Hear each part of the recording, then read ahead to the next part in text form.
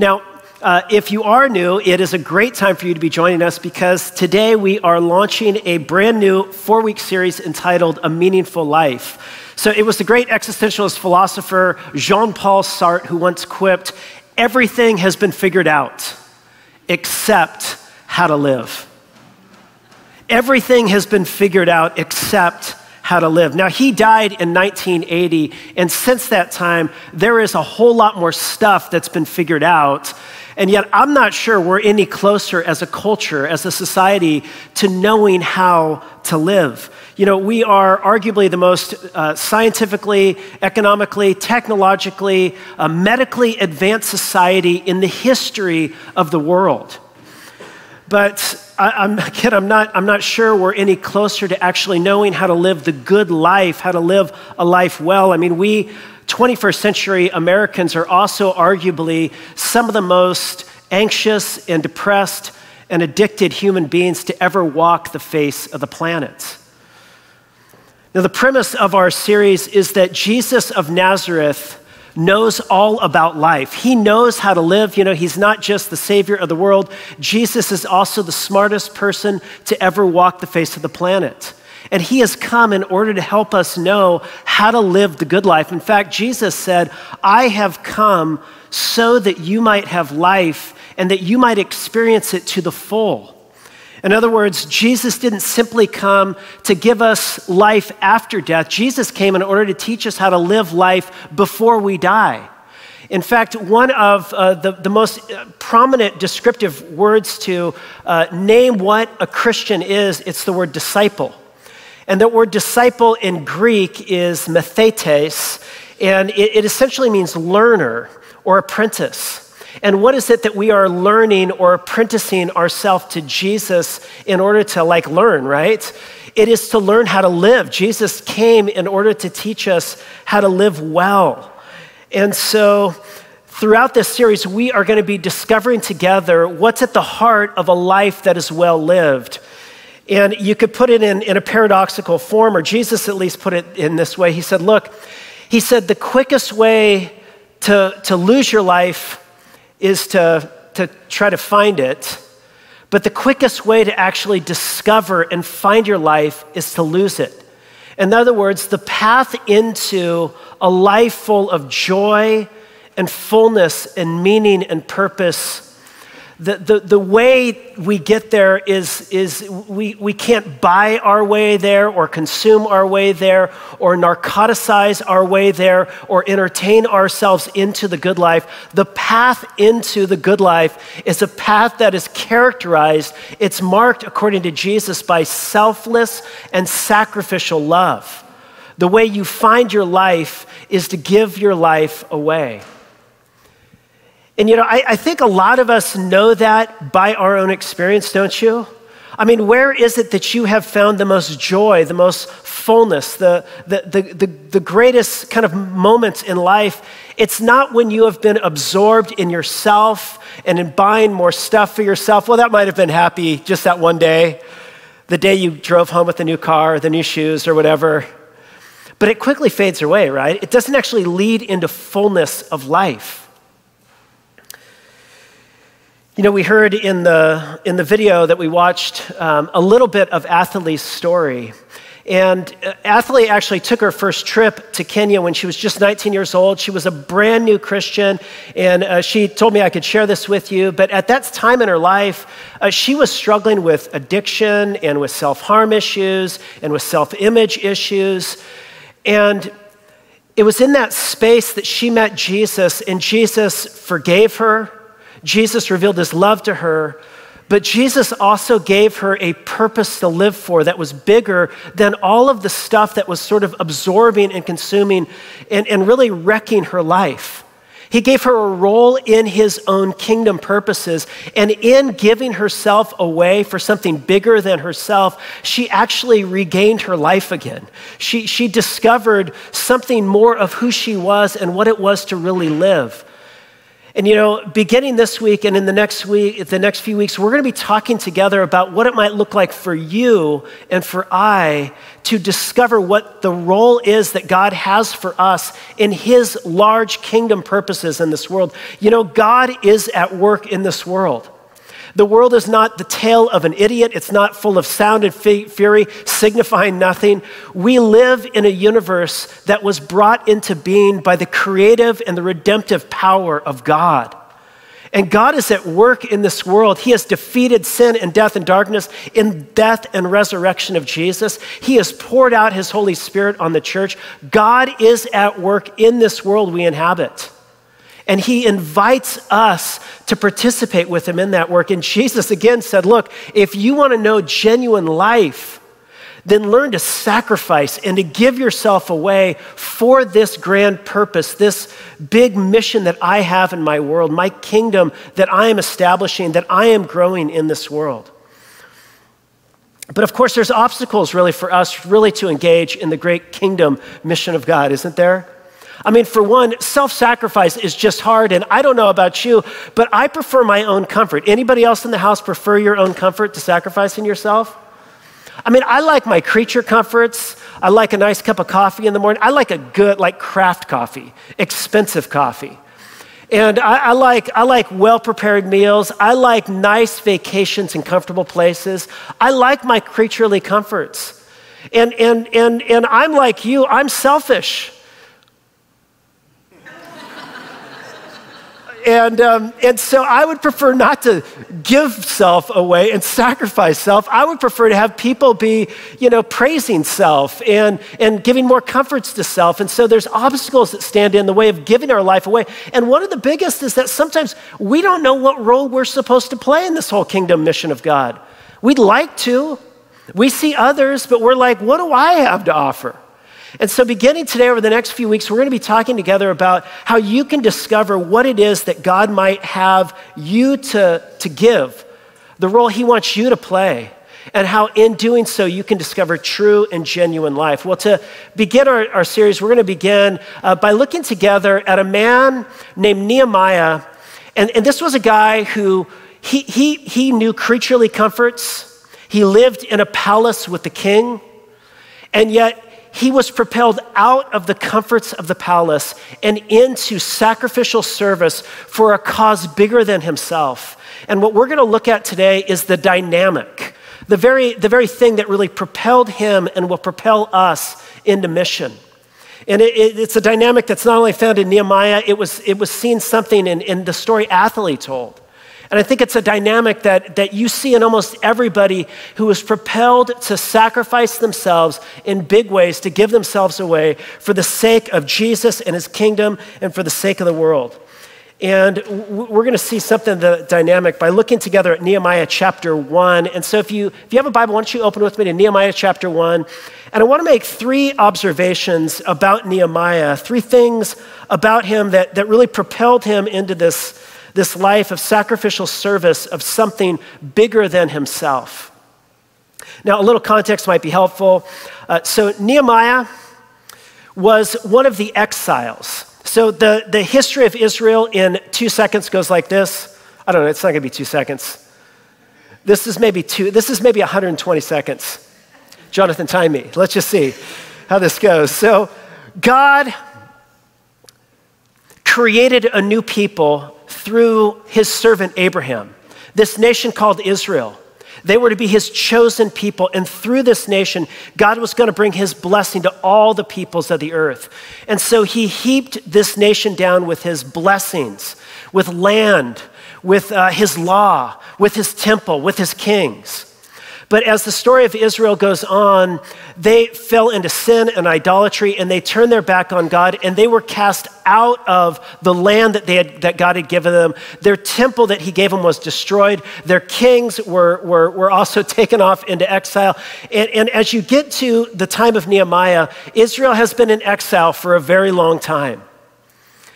But there was a Persian king named Cyrus who, by the sovereign providence of God, issued a decree that some of the Israelites who were off in exile could go back and they could start rebuilding God's temple and the city of God in the land of Israel. And so some exiles went back and they began this plan of rebuilding the temple under the leadership of a man named Zerubbabel. Can we all say Zerubbabel? I don't know why people don't choose that for a kid these days. I feel like it's a good name, Zerubbabel. But they go back and they rebuild it. And the temple is kind of lackluster. It doesn't retain the glory of Solomon's, temple, but it's there. But then the work on the city and on the temple just fades, and a few decades go by, and that's where we pick up the story of Nehemiah. It's now a few decades after the decree to rebuild the city and the temple has been issued. Nehemiah is not in Jerusalem. He's back still in the land of exile, the land of Babylon. And it's there that Nehemiah discovers that there is a massive problem that's happening to God's people. And look at what it says in chapter 1, verse 1. And number one, the first thing that I want you to see in these verses is that Nehemiah owned the problem. Look at what it says. The words of Nehemiah, the son of Hakaliah. Now it happened in the month of Chislev, in the 20th year, as I was in Susa, the citadel, that Hanani, one of my brothers, came with certain men from Judah. And I asked them concerning the Jews who had escaped, who had survived the exile, and concerning Jerusalem. And they said to me, the remnant there in the province who had survived the exile is in great trouble and shame, for the wall of Jerusalem is broken down and the gates are destroyed by fire. So let's talk a minute. Who is Nehemiah? Well, the text says that he is the son of Hakaliah. Now, who is Hakaliah? I have no idea. We don't really know much about Nehemiah. The only thing that we know about Nehemiah is that he was incredibly short because he was knee-high Maya. Come on, that was like preacher joke and dad joke wrapped up into one, as bad as it gets. I won't say it in the next service. No, I will proudly say it in the next service. But what we know is that Nehemiah was the cupbearer to the king. Now, what was the cupbearer to the king? Well, his job was to taste the king's food and drink prior to the king in case the food and drink had poison, and then Nehemiah would die and not the king. And so this was a job for a risk taker who liked to eat. And it was dangerous, but it was pretty cush because, he was in the palace. He had proximity to the king. He got to eat at the king's tables. And as the story goes on, it's clear that Nehemiah is in cahoots. He's in close friendship and relationship. He's a confidant to the king. And then, so he's in comfort and considerable power. But then his brother Hanani arrives from Jerusalem with some news. He tells him of this great problem.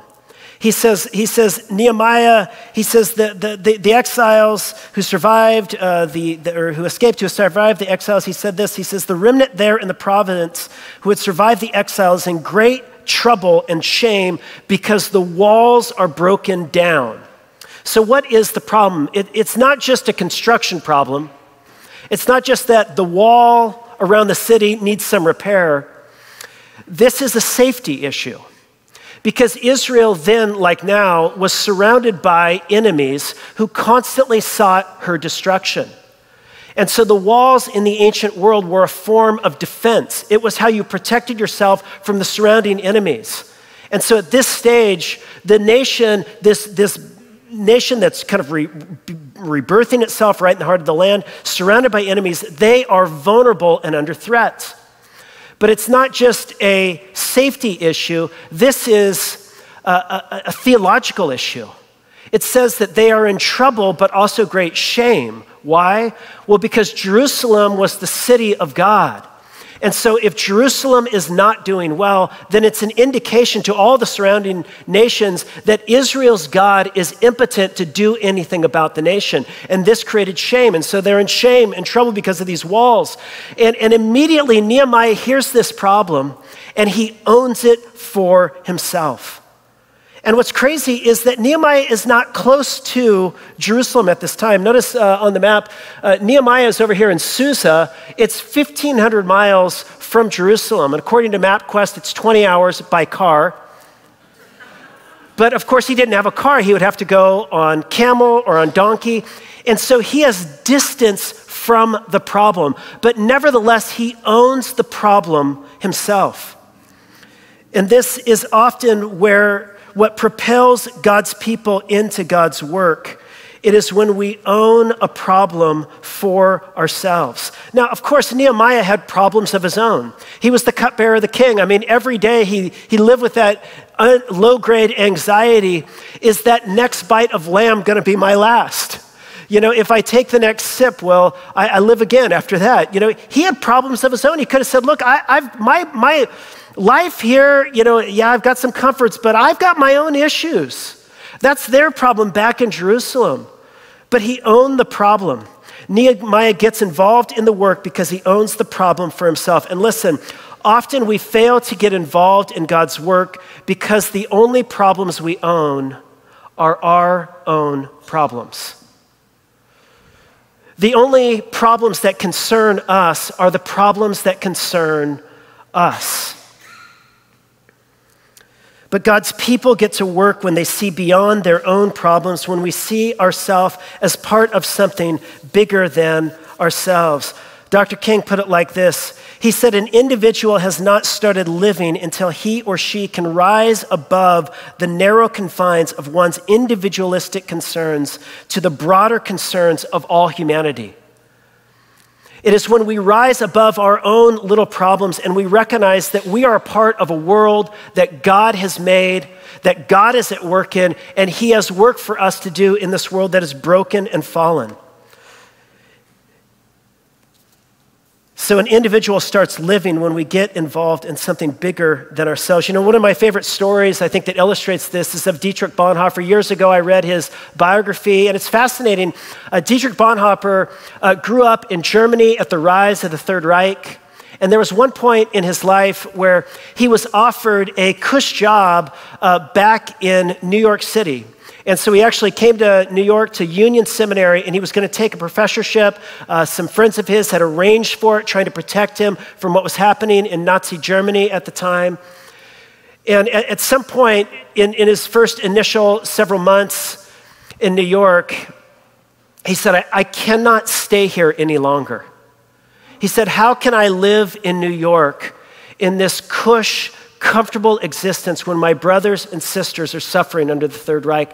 And he went back to Germany. He led a resistance movement, an underground seminary, and it eventually cost him his life. But he got involved in the work of God when all of a sudden he concerned himself with problems that didn't just concern him, it concerned others. And that's true for him, and it's true for us. Now, of course, this is challenging, I think, in our current cultural moment, because we are almost being trained to consistently and incessantly be exposed to problems through social media, through the news, through what we're watching.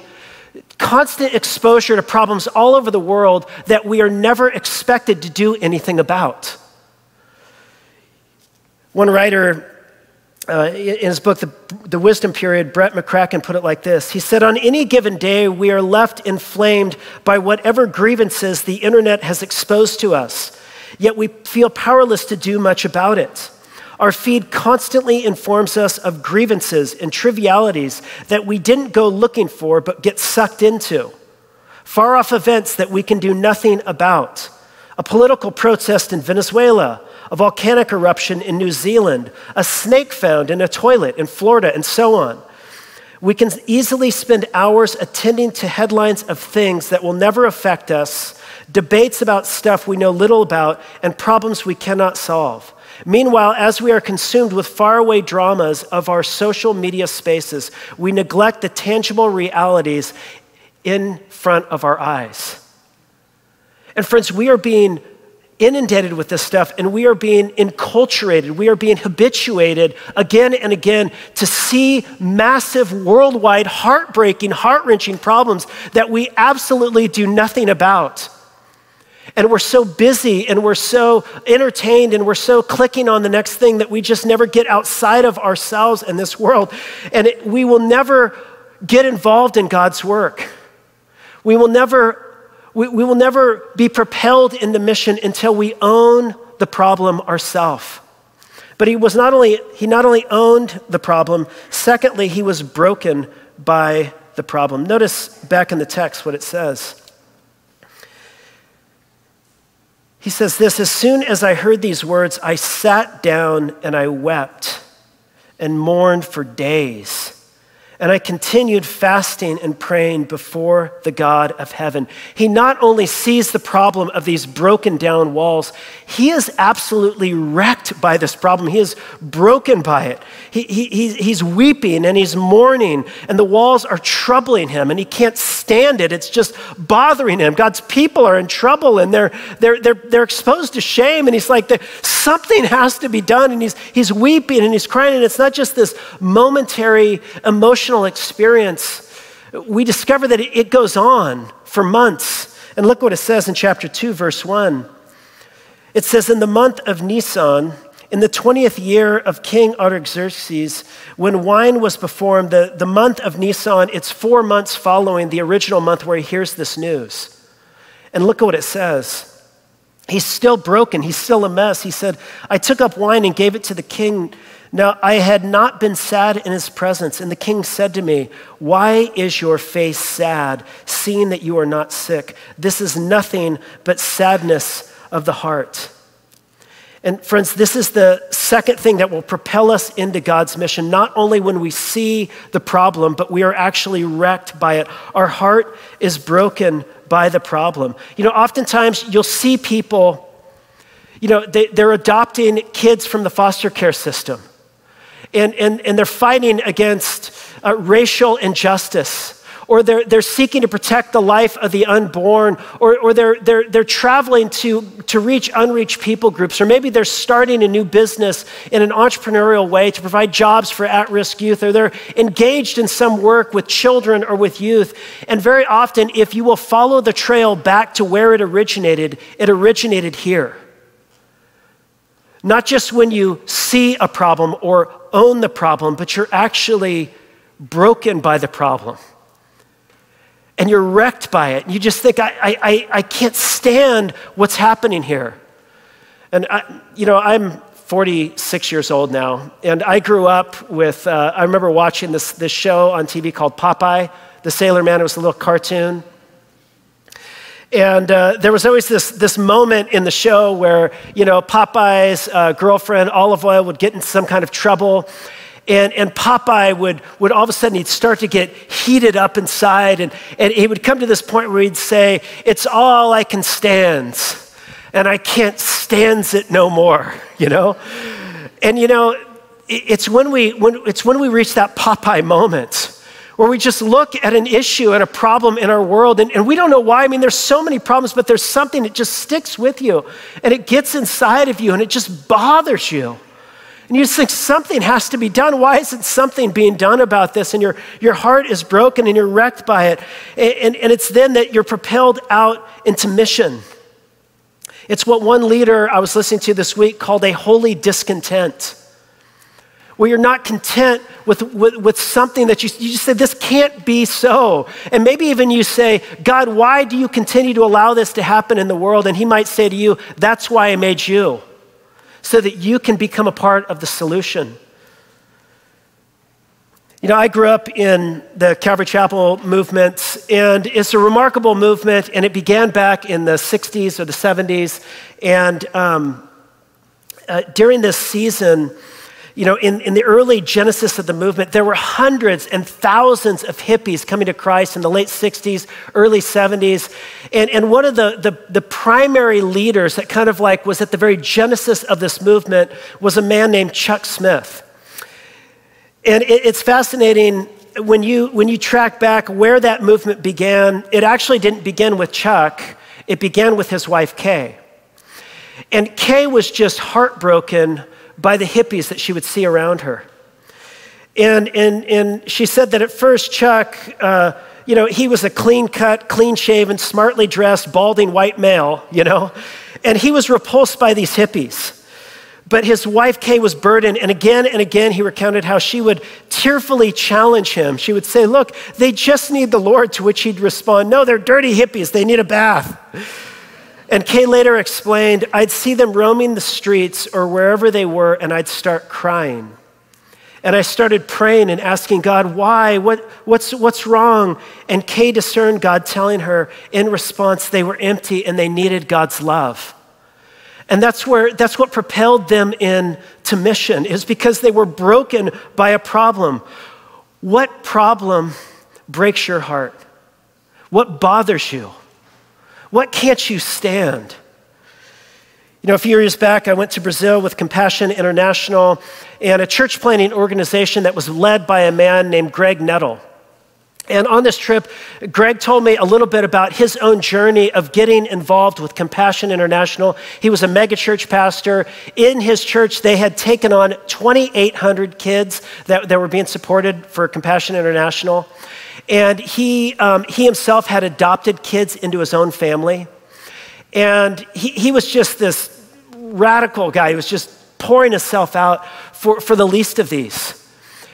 And he shared his story of where it began, and he said, I was given a book by the guy who founded Compassion International.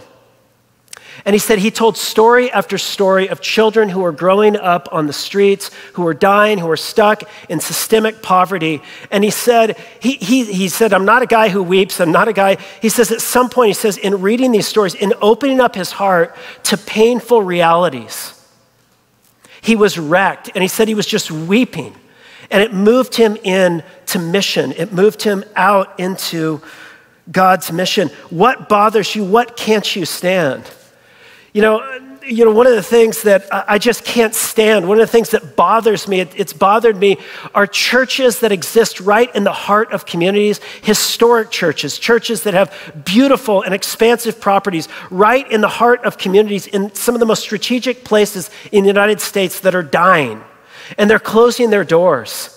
And it just bothers me, like all of those resources and all of that strategic location and all of the potential of being a force for good, a light for Jesus in that community, and it's falling apart. And it's that breaks me, and it moved me to come to Sierra Madre. And I'm also bothered by it. It bothers me when churches, what bothers you? It doesn't always have to be particularly and obviously spiritual. Ezra, He taught God's word. Nehemiah, he built a wall. He was a construction worker. He was a project manager. And for you, it may be kids who are stuck and aging out of the foster care system. It may be the tens of thousands of men and women and children who are dying on the streets of Los Angeles and who live without a home. It may be any number of issues. It may be just children in our church that you want to see meet Jesus. What is it that you can't stand when it's not being addressed? And if you will attend to that, it might be an indicator of what God wants you to step up and get involved in. Now be careful, because not everything that bothers you are good things. Sometimes Jesus was a bother to religious people around him. Sometimes religious people are bothered by the wrong things. The religious leaders were bothered that Jesus and his disciples ate without washing their hands, or that plucked grain on the Sabbath. That bothered them. It got them up in arms, and that wasn't God's cause, so you got to be careful. And not everything that bothers you is the same thing that bothers everyone else. We're not all bothered by the same thing. And that's the way God intends it to be, because we are many people, but we're one body. And we have different roles to play. And so for some of us, our cause, our thing, it's going to be kids in the foster care system. It's going to be working in children's ministry. It's going to be spending your vacation time to go on a youth camp like we had young adult leaders do this last week. Your cause may have to do with the very employment that you're given. You've got a heart that opens up for patients, and it breaks your heart how patients are not cared well in the hospital, and you're a nurse and you're giving yourself to them, but you are doing it in Jesus' name. And so what is your thing? What's the thing that bothers you? Zero in on something specific. For Nehemiah, it was the walls that weren't being built. For Ezra, it was the word that was not being taught. What is it for you? So number one, he owned the problem. Number two, he was broken by the problem. But thirdly and finally, he was convinced of the solution. You know, what propelled him out, he after all, he was just Nehemiah, He was just the son of Hakaliah. In the biblical history, he was a nobody. And yet he moved out. What was it that gave him the confidence to move out? And it was that he was convinced of the solution. And he was convinced that the real solution to the most pressing problems that this world faces was not Nehemiah, and it's not you, and it's not me. He was convinced that the solution was this. He was convinced that there was a God in heaven that had a plan for this world, and that there is a God in heaven who is steadfast in his love and immeasurable in his power, and that this God had a plan to redeem the world. Broken walls are nothing for this God. And so the solution is found only in the redemptive power and the love of our Creator God. And so notice what it says in verse 4. The very first thing Nehemiah does, the very first thing right when he hears about this problem is he turns to this God. He says, as soon as I heard these words, I sat down and wept, mourned for days, and I continued fasting and praying before the God of heaven. And what did he pray? He said, Lord, the God of heaven, the great and awesome God who keeps covenant of love with those who love him and keep his commandments. Let your ear be attentive and your eyes be open to hear the prayer of your servant that's being prayed before you day and night for your servants, the people of Israel. I confess the sins we Israelites, including myself and my father's family, have committed against you. He knew he was a sinner. But he also knew that God uses sinners. The only people God uses in his plan are sinners. You think, I've failed, I've blown it. Well, sign up for God's work, because that's the only people God uses in his plan of redemption, are people who have blown it. Because God's work doesn't depend upon people. God's work ultimately depends upon the love and power of God that is active in this world, in people's hearts and lives. The Bible, and especially the Old Testament, it's not a story book of heroes. It is a story about one hero. It is a story about the true and the better Nehemiah, the one who didn't just leave the palace in Susa to go enter into the rubble, but the true and living God who in Jesus Christ left the palace and the glory of heaven to enter into the rubble of humanity, to enter into our broken lives and our broken spaces and all of the brokenness of this world, so that by giving his own life away in sacrifice and service, he ultimately might win us back to himself. And he comes to us and he says, come to me and be forgiven and be renewed. And then be active in giving your own self away for the sake of others, for my purpose, for those things that break my heart, that break your heart. Attend to those things and move out in mission with God. And there you will begin to find genuine and true life. Father, we come to you now